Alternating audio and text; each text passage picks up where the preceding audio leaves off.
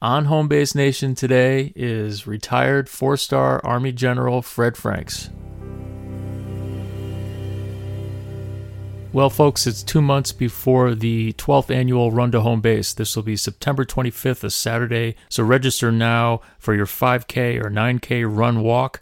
Remember that all the proceeds go to the care for our veterans and military families, so they can come in for programming at zero cost.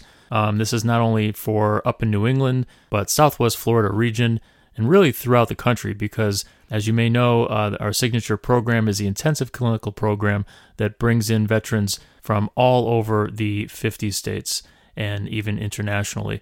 So sign up now, runtohomebase.org, and Homebase Nation listeners, make sure you put in the promo code podcast in all caps, and you'll get $5 off the registration fee. So let's get training, and we'll see you there. Thanks.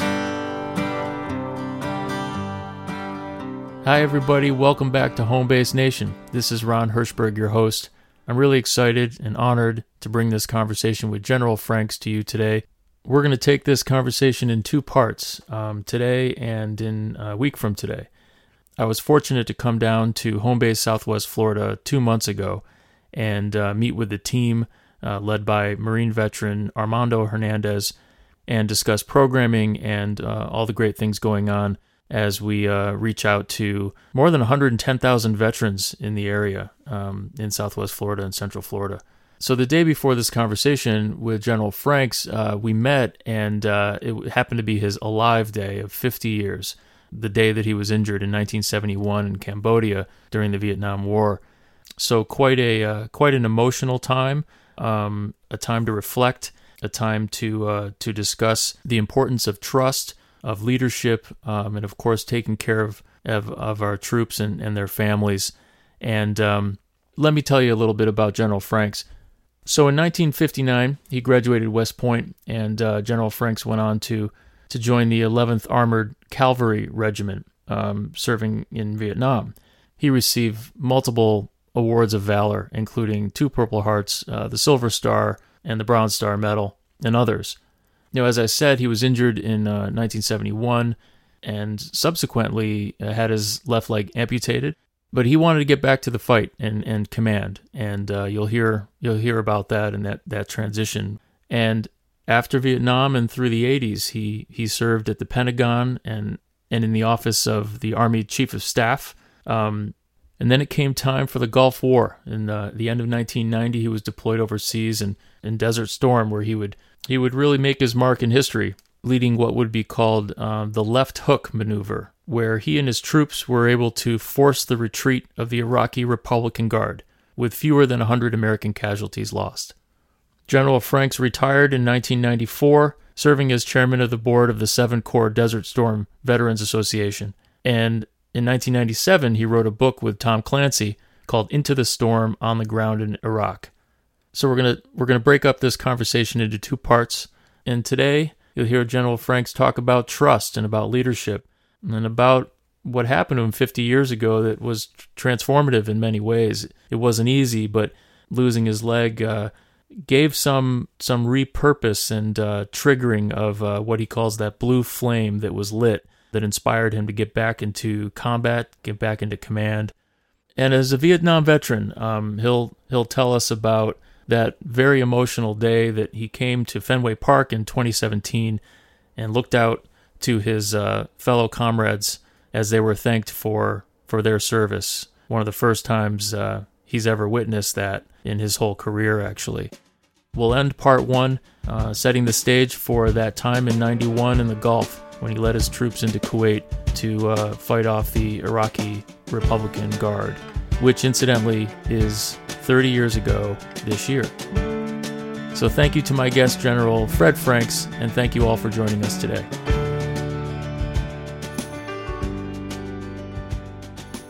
It's really an honor to sit with you here, right in Kensington Club, right in Naples, where I know it's another home away from home for you.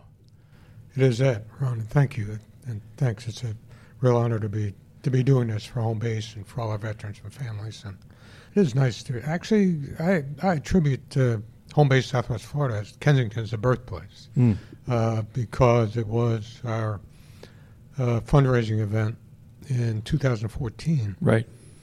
After that, we raised a modest amount of money, a little less than $100,000. And we had been wanting to get something going here. So I met with Dr. Larry Ronan Sure. in February and his medical staff up at JetBlue. I met with Larry and said, we've got to do something here in Southwest Florida. Right now we're scheduled to have a 3 to 5 day physical training, PT, wellness event here in the Red Sox facilities at JetBlue. We really need to do something more permanent for our veterans and families here in Southwest Florida.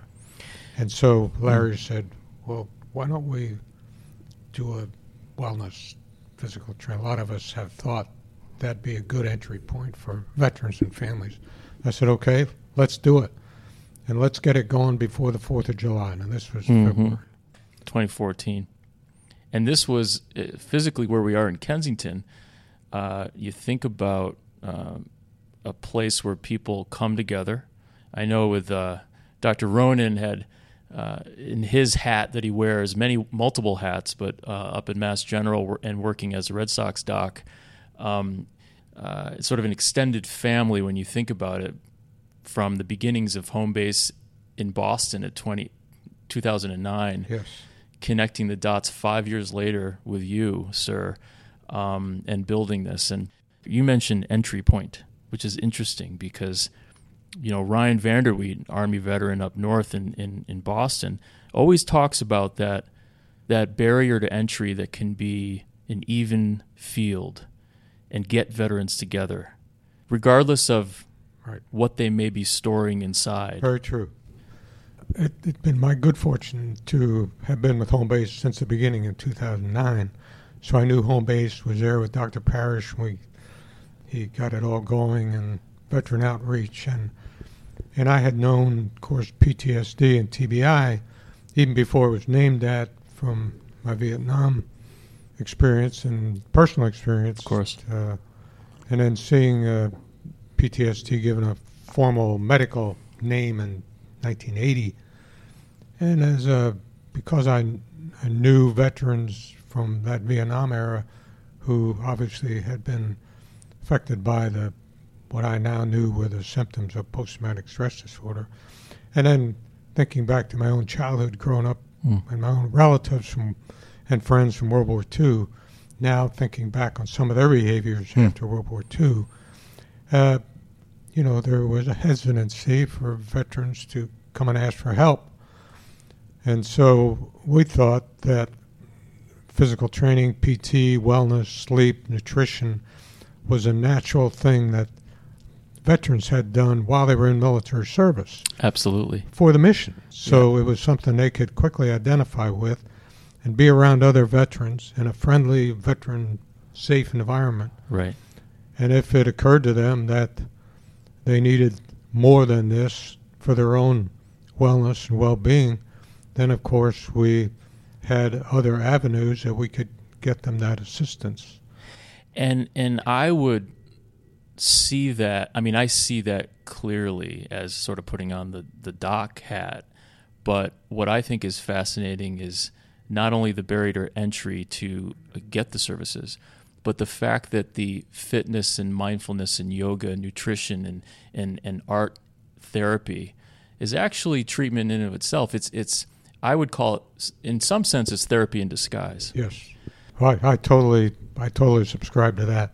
Well, if you feel good about yourself physically, that you're sleeping okay, and you're eating well, then you're starting to feel a little better self-worth. And so there's healing. There's definitely healing in that. And we know all that.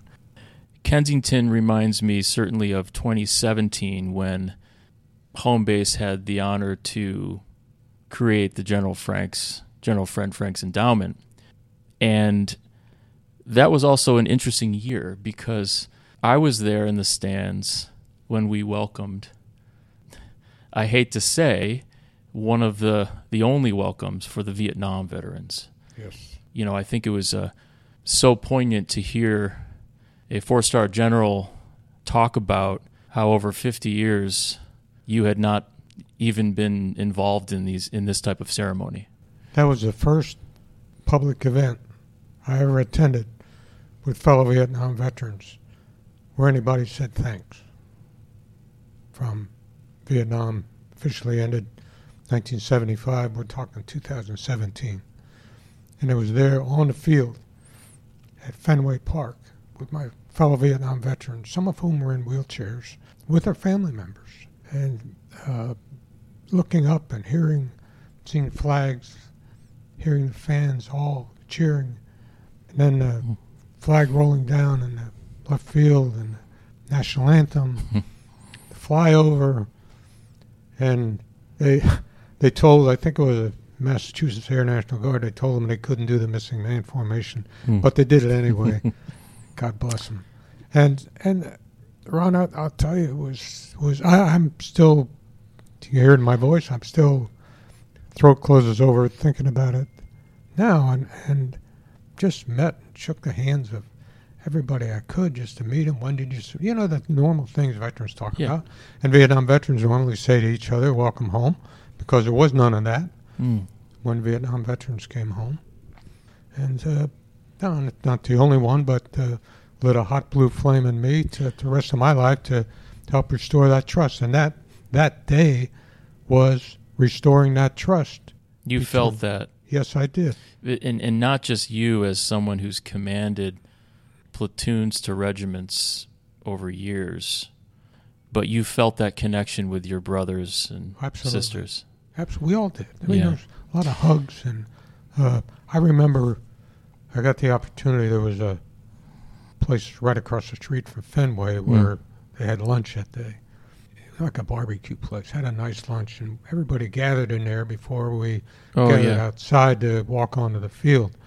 And so he said, come on, we're going to have a little program. Would you like to say a few things to your fellow veterans? And I remember walking out on the stage and looking up and seeing all my fellow Vietnam veterans out there. And it was... I could, as I say, you're overcome with the emotion and the years and and all of them and what they did. They went and they were the sons and daughters of World War II generation who went and did what their country asked and did it with great skill and courage, equal to any generation of Americans anywhere. And I knew all that, and I had experienced it in the 11th Armored Cavalry Regiment at Black Horse, and to see all that and to see them and to be able to tell them as one of them, thank you. And I had seen while we were waiting in line to get in, there was a veteran from Massachusetts, had Vietnam veteran, no regrets, cap. Yeah. And so I said, where'd you get that? He said, I had that made. And so I just 2 days ago, Ron, I was going through a few things to getting ready to talk to you in our meeting yesterday, and I ran across a note that I got from him. I had given him my address, and he said, we heard you speak, and we thought you would like to have one of these caps that we wear. I have it at home. I've worn it out here, around Kensington, Vietnam. No regrets. They didn't have any regrets. They went and did what they asked. Proudly did it, and they were kids, and they were asked, and they stood up. Yes, they did. What's really impressed upon me, and the sort of that blue flame that you talk about that lit a fire for you to serve and to lead, is really about what I think are the invisible wounds of trust. Yes, absolutely. Because these are the unspoken, well, many times spoken, obviously with many protests in the 60s and 70s, but the lack of trust you talk about, or the gaining of trust and fostering that as a leader.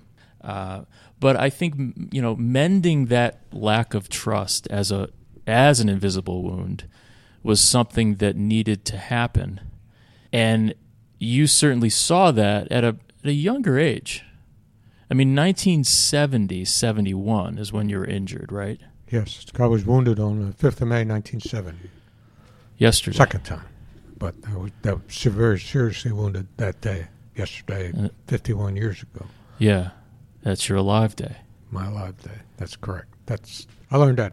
We didn't call it that back in those days, but the current generation of veterans invented that as a way of remembering, coping with that. Yeah. Remembering how blessed they are to continue to be able to go on.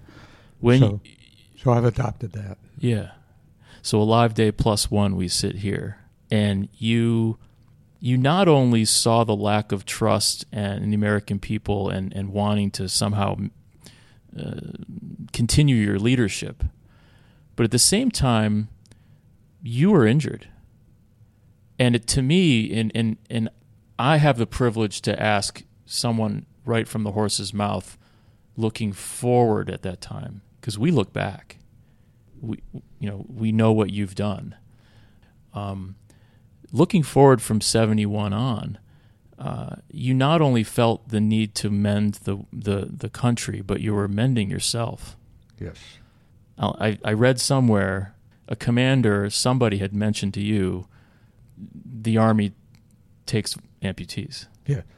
I had asked the chief of orthopedics there, colonel at the time, he retired as a brigadier general, Phil Deffer, who has since passed, but he understood of all the people I've met, he understood very early on the combination of emotional and physical healing for those who've been seriously wounded in combat, and structured the environment there at Valley Forge General Hospital so that we learn to help ourselves, we learn to help each other.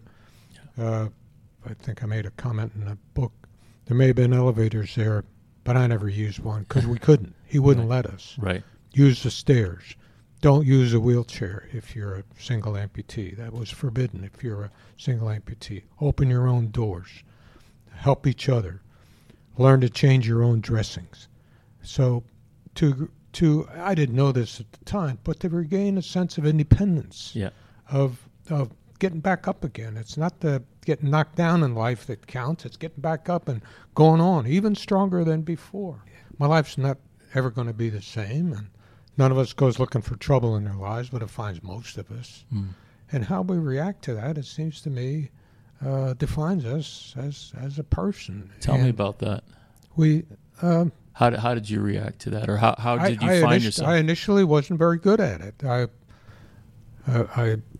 I really through high school and West Point, I had never run into anything that through hard work and perseverance, I couldn't conquer. I was, sort of unbeatable, So, but here I was, and try as I may, I just could not heal my leg and foot and ankle. And I was shrinking emotionally into myself. I'm sure it wasn't a whole lot of fun to be around with my wife Denise and our daughter Margie, who was 8 at the time. Denise was always there every day. When I come out of surgery, she was sitting there, hold my hand. Not a lot of words passed. Didn't have to. She was just always there, as she is today. And so I kept, I lost a lot of weight, it's typical wounds like that, and systemic infection. I lost about 40 pounds and was night sweats and couldn't control the fevers. And I said to myself, I've got to get a hold of this. Come on, I'm in free fall here. So that was acutely during that time. Yes, that was from May until early December when I asked Dr. Deffer. I said, what are my options? I knew I had to fight back here. I mean, in a different way. But you wanted to fight again. You wanted to get back in the Army. I did. And I said to him, what are my options? He said, well, we can continue to surgically repair your foot. I leave you something that looks like a foot, and you'll be able to walk a few blocks probably without a whole lot of pain. And I'm thinking to myself, as he's telling me this, I don't want to live like that. Huh. I said, what about staying in the Army? He's not with a foot and a leg that looks like that. But the Army does keep amputees. Now, I knew from going to the physical therapy clinic there at Valley Forge, watching my fellow soldier amputees, they were getting around and had a lot more energy and focus and drive than I had. I learned later it was a woman, Dr. Anna Rosenbaum, who was chief of personnel under George Marshall when he was Secretary of Defense, who led the drive to allow those who are otherwise physically disabled, according to the rules. I don't particularly like that word, but who were physically unqualified to remain on active duty, and she changed that. And as a woman physician at that time, that was obviously much more rare. But oh, absolutely. Yeah. And she was also Jewish, so I mean, combination of all that, 1950 was a remarkable achievement for a woman like that. And I've since looked her up, and I very much admired and thanked her for that opportunity. When Dr. Deffer said the Army does keep amputees, I said, okay, I understand what my choices are. And this was December. My wife and daughter and I will talk it over Christmas. And we did. Tough choice, as it is for any amputee who later decides to have their limb amputated. It still is, and that's still going on. But I got a lot of support at home. My wife had bought me a recliner, Lazy Boy recliner, because when people had come to visit me on convalescent leave at home, I'd been lying on the couch with my leg elevated before the amputation. And she said, Fred, come on, need a little more dignity than that. You don't want to talk to people lying down. So she bought me this chair, and it stayed in the family for a long time. It's black Naugahyde. She made it black, she said, for the black horseman. Oh, and that's nice. Vietnam. So that was she was like the orthopedic surgeon that said, "Don't take the elevator." You know? Right, exactly. I decided to, with the help of my family, and I knew the skilled medics, doctors, nurses there at Valley Forge, and my fellow amputees, that okay, I can do this, but it's an irreversible decision. Need to think about it, and was not assured to be able to stay in the Army. But when I went back in January, I said to Dr. Deffer, I made my choice. I want you to amputate my leg.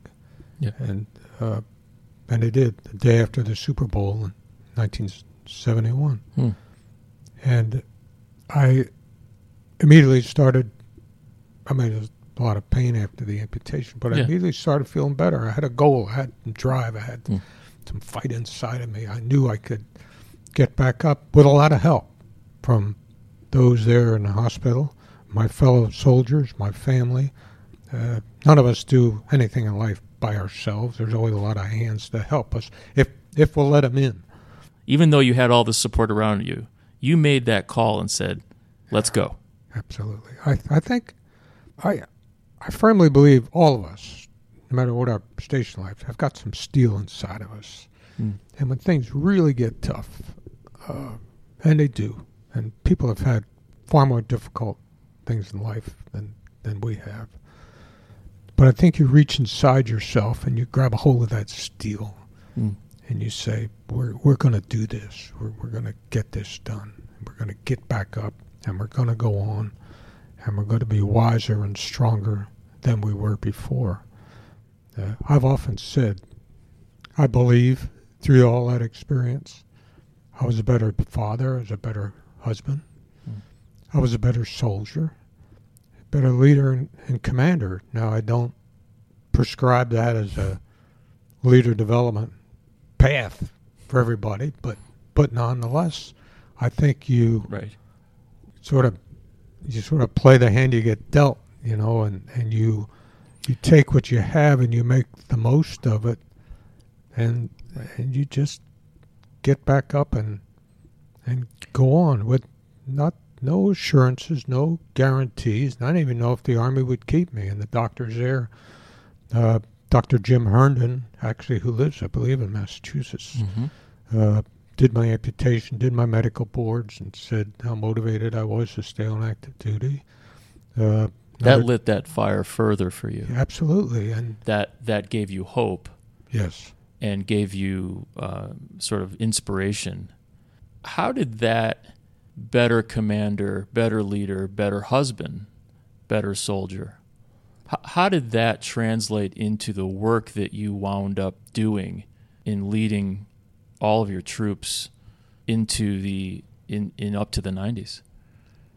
I think the basic part of that is this fulfillment of trust. I believe that, as that non-commissioned officer said to me when I was a 3-star Corps commander right before we attacked Desert Storm, and I was talking about our plan, stopped me and said, "Don't worry, General. We trust you." And initially I could barely respond because I remembered all the broken trust of Vietnam, and that's precisely what leaders are doing. They are commanding and leading in a way that develops that trust between the leader and the led, and then sustains it in a way they prepare their organizations for whatever it is they're going to go do, give them the skills necessary, and then make the right choices and judgments during the conduct of the operation.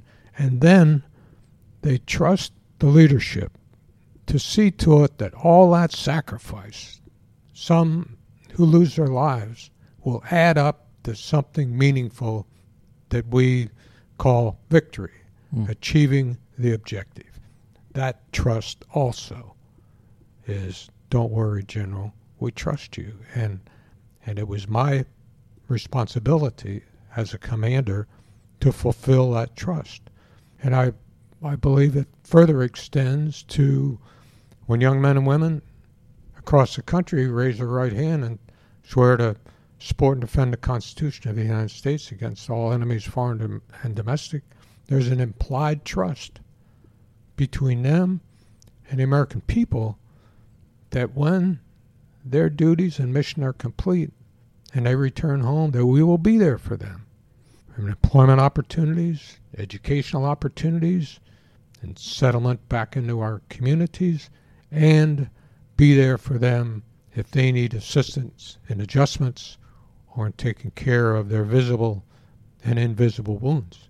And that's why Home Base is such a powerful organization, because it was founded and dedicated itself, its mission, to fulfilling that trust. Cheers to that with our coffee.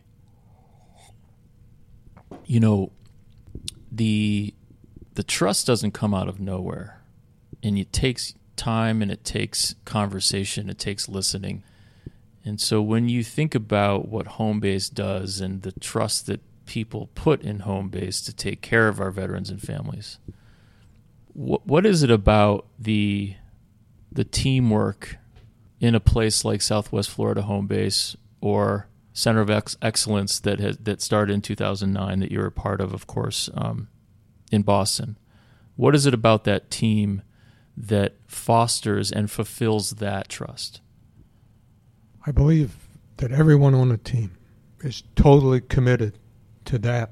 And when veterans and their families come to Home Base, however they meet Home Base, either in a casual conversation, formally coming into the clinic, registering and seeking help, beginning with physical training and through the fitness program, the wellness program, however they meet Home Base, they will meet someone who is totally devoted and committed to fulfilling that trust of being there for them when they come home, and that they understand who the veteran and their family is, where they've been, what they've done, what they've sacrificed for the nation, and that it is their commitment that the veteran feels immediately. and we have heard this in countless testimonials.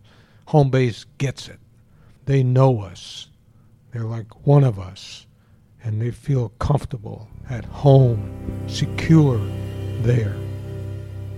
I felt that in your command and leadership. I look at that analogy of the respect, but also the trust in a place like home base is almost like that central command. And you know it's not overnight. It takes time. But what I feel is so important is that the post 9/11 veterans, a lot of their parents or a lot of their family members, guess what? Vietnam vets. Yes, they are. Or if they weren't, they grew up in this culture where they were very aware of that lack of understanding and the fact that veterans would come home and people would, be at a diner next to them or where have you in a taxi cab and say, why the heck did you go over there? It was worthless. And so there's been mending, and people like you and others in leadership have really taken on that burden, and I think reversed that invisible wound. There's probably more to go, right? We Absolutely. have, right? I think it's a constant challenge. Goes both ways. I believe the military has to do what they do to fulfill the trust of the American people and the leadership. And concurrently, the American people have to trust that their military is going to go do what they have to do in accordance with our Constitution and supporting and defending it. Does that enter a general's mind overseas? Oh, absolutely. So you need to focus, obviously, and you're going to make a lot of decisions based on listening to your team. But obviously there's going to be some things that you second guess or, mistakes that are made. But how does the American people back home come into your brain when you're there? Well, one of those growth things that happened to me when I was going through my own experience in Valley Forge and with my fellow soldiers there. First, it was not an amputee ward, it was an orthopedic ward. And then after I had my leg amputated in the amputee ward and my fellow amputees and getting to know them individually, getting to know their stories, where they're from, keeping in touch with them to this day. And I think that the wisdom I gained from all of that was when I looked at a formation of soldiers, or was out around a formation of soldiers, whether it was the 146,000 British and American soldiers of 7th Corps, or whether it was a small platoon I was 30 or 40 soldiers or 20 soldiers I was visiting with, that I saw them as a team, as a group, as an entity to go act in certain ways tactically to achieve our mission, at least cost to them. But I also saw them as individuals, as each soldier with their own life, family, connections, aspirations in life, to either remain in the military or not remain in the military. And I believed as a senior leader I needed to reconcile those two in doing what my duty was, which was accomplish the mission that I was given for the nation, but at least cost to them, because every mission has a cost. And so it was my duty. You have to balance that. Yeah, absolutely. It's always the mission comes first, but it's always soldiers always factor into that. And what you want to do is as skillfully as you can and preparing your troops as well as you can. And remember, in 1991, we were 15, 18 years into a transformation of the United States Army from the condition it was in the middle 70s. In the 70s. From Vietnam. Yeah, sure. Until then. And there was a generation of leaders after generation of leaders devoted to seeing to it that our Army would be trained and ready, that it could fight and win, that it would be trained to a razor's edge, we could fight outnumbered and win. And I think that each generation of senior leadership must see to it that during peacetime that investments are made, modernization is continued, so that that generation, whenever it gets called on, and sometimes we never know nationally, that, at least in my own case, that the Army will have that razor's edge of readiness from which they can adapt to the circumstances of the times and go on and achieve that mission at least cost to them. Yeah. And I believe that is also fulfillment of trust. It's the dual commitment as a senior leader to see to it that the sacrifice and the blood and the wounds and those who give that last full measure, as Lincoln said, add up to achieving the mission. The mission.